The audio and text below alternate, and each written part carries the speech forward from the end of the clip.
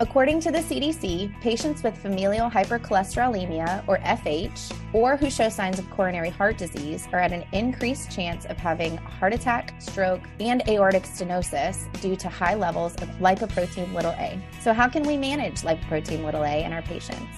You're listening to Heart Matters on ReachMD. I'm Dr. Mary Catherine Sheely, and I'm speaking with my fellow ReachMD host, Dr. Alan Brown. He's the director of the Division of Cardiology, as well as the Lipid Clinic at Advocate Lutheran General Hospital, and a past president of the National Lipid Association. He's also the lead guitarist in a band, which I think is pretty cool. Today, we will be discussing lipoprotein(a). Dr. Brown, thanks for joining me. Yeah, thanks a lot, Mary Catherine. It's great to see you again. Agreed. So give us a little bit of a primer. Tell me, what is some background on lipoprotein(a), and how do you say it?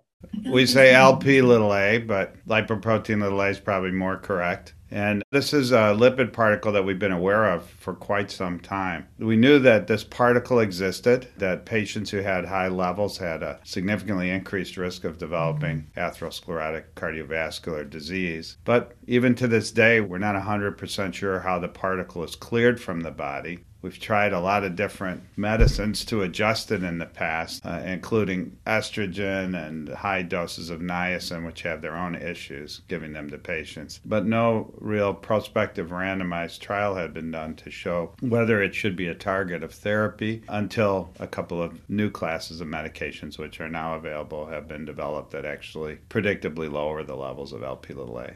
What patients do you look for LP(a) or check LP(a) in? Well, that is a great question. It's been a little bit of a controversy recently based on the zealots about LP(a) versus some of the more conservative folks. We know that it's an autosomal dominant trait, so we definitely think about it in families that have a high incidence of premature atherosclerosis. We also look for it in patients who have unexplained progressive atherosclerosis, whose lipids and other risk factors might not be that severe, but yet they tend to be progressing with coronary disease, closing down their bypass grafts, and having other cardiovascular events. And some folks think it's appropriate to test on everybody because it's highly prevalent. About 20% of the population has elevated LP(a). And in particular, in the modern era where we're starting to have therapies that can affect it, it makes sense that in particular if those therapies turn out to reduce cardiovascular events, it would be reasonable to test on everybody. And then if you have a patient who you know has elevated LP(a), cascade screening of the family would be appropriate.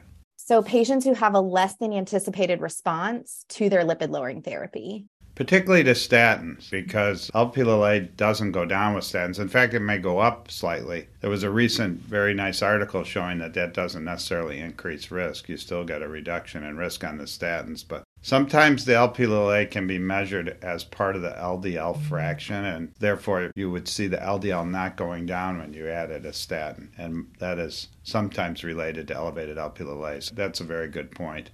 As a pharmacist, I immediately jump to, well, they're not taking their drug. But that's not necessarily the case. We have patients who religiously pick up their medicines. I know that they're taking it, and they still just only get maybe 20-25% from a high intensity statin that we would anticipate a 50% reduction. And so we check an LP(a), and lo and behold, it's 300.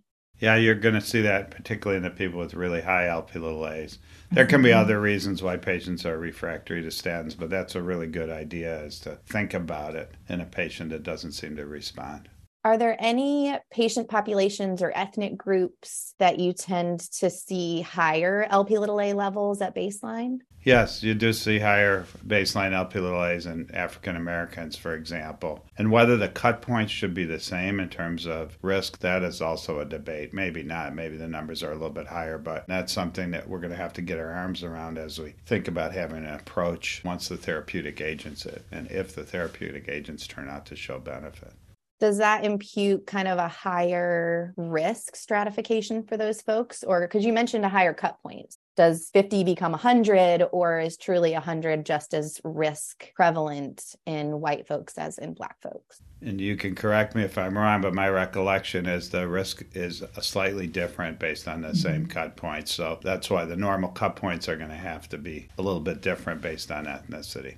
Yeah, I think it's really cool that we're still learning so much about these things. Even in the last 10 or 15 years, I feel like our body of evidence and what we know about lipid management has grown exponentially in the last decade, which is really cool because when I started, it was, oh, give them statin, give them ezetimibe. And we were kind of done at that point. Every month we learn something new. We don't see 20% of the population with rampant atherosclerosis, even though 20% of them have elevated Lp(a). And so I think we are finding that there are certain risk factors associated with Lp(a) or certain markers of risk that help us stratify who with elevated Lp(a) we have to worry the most about. For example, those people with HSCRPs over 2, they have a linear association with Lp(a) and risk. The higher the Lp(a), the higher their risk. But the people with HSCRPs below 2 seem to have a pretty flat risk, even with elevated Lp(a). And calcium scoring, which intuitively makes a lot of sense to all of us, that also has a very good correlation with the risk when associated with Lp(a). So a person with high Lp(a) with a 0 calcium score, at least over the short term, has a significantly lower risk than someone who has evidence of calcification. And the higher the calcium score, the greater the correlation with risk with Lp(a). So these are things that we're going to have to look to as we try to decide who should we be treating.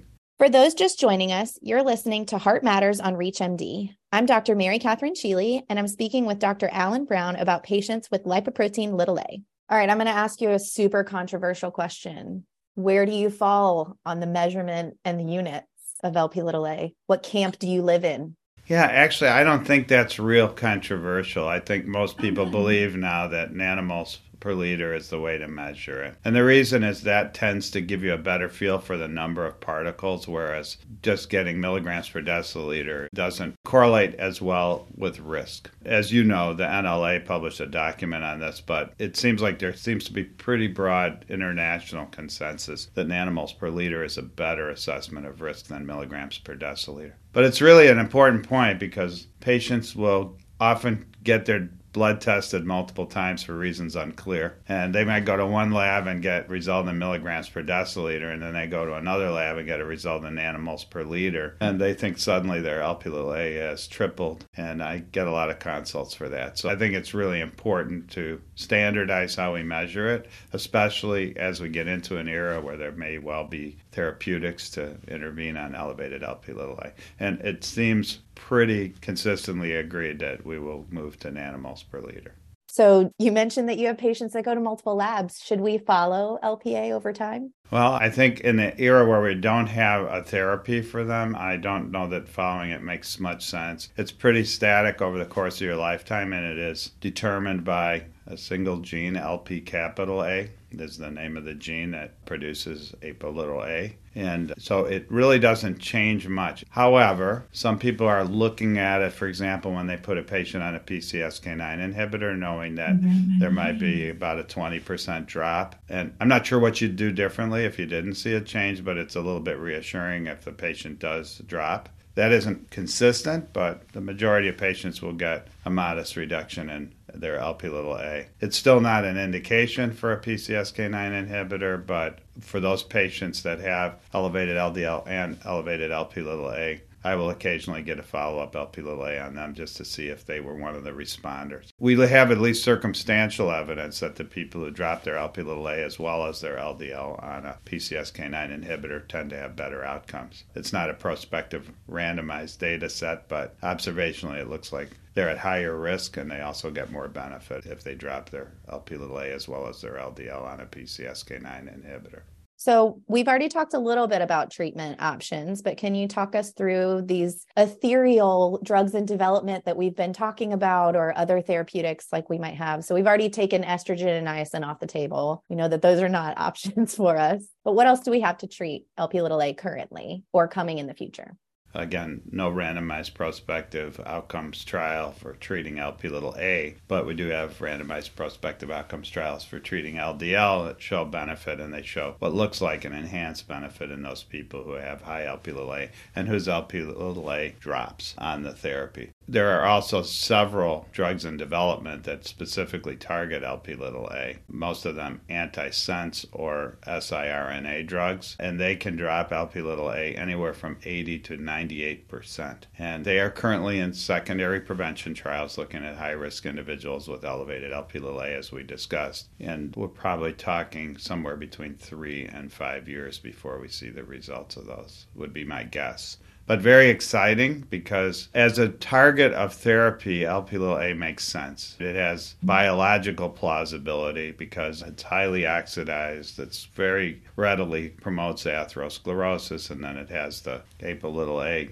amino acid sequence similar to plasminogen, so it also competes with plasminogen going to plasma and causing increased risk of thrombosis. So that double whammy of increased clotting and increased atherosclerosis is what we think makes sense why Lp(a) is a particle that's not good for you. So it also makes sense when you have the biological plausibility that lowering it as a target of therapy should translate into better outcomes. That isn't always the case. I mean, we felt that way about homocysteine, and we targeted homocysteine and weren't able to show an outcome benefit. And then we do already have Lp(a) apheresis. So in those patients who have progressive events, again, not prospective randomized double-blind studies, but where patients serve as their own control, those with very high Lp(a)s who had lots of events when they get put on apheresis, we see a significant reduction in the number of events per year. So for those refractory patients that despite all our efforts in getting their LDL very low, they still continue to have events, we shouldn't forget about apheresis as a very effective treatment for Lp(a).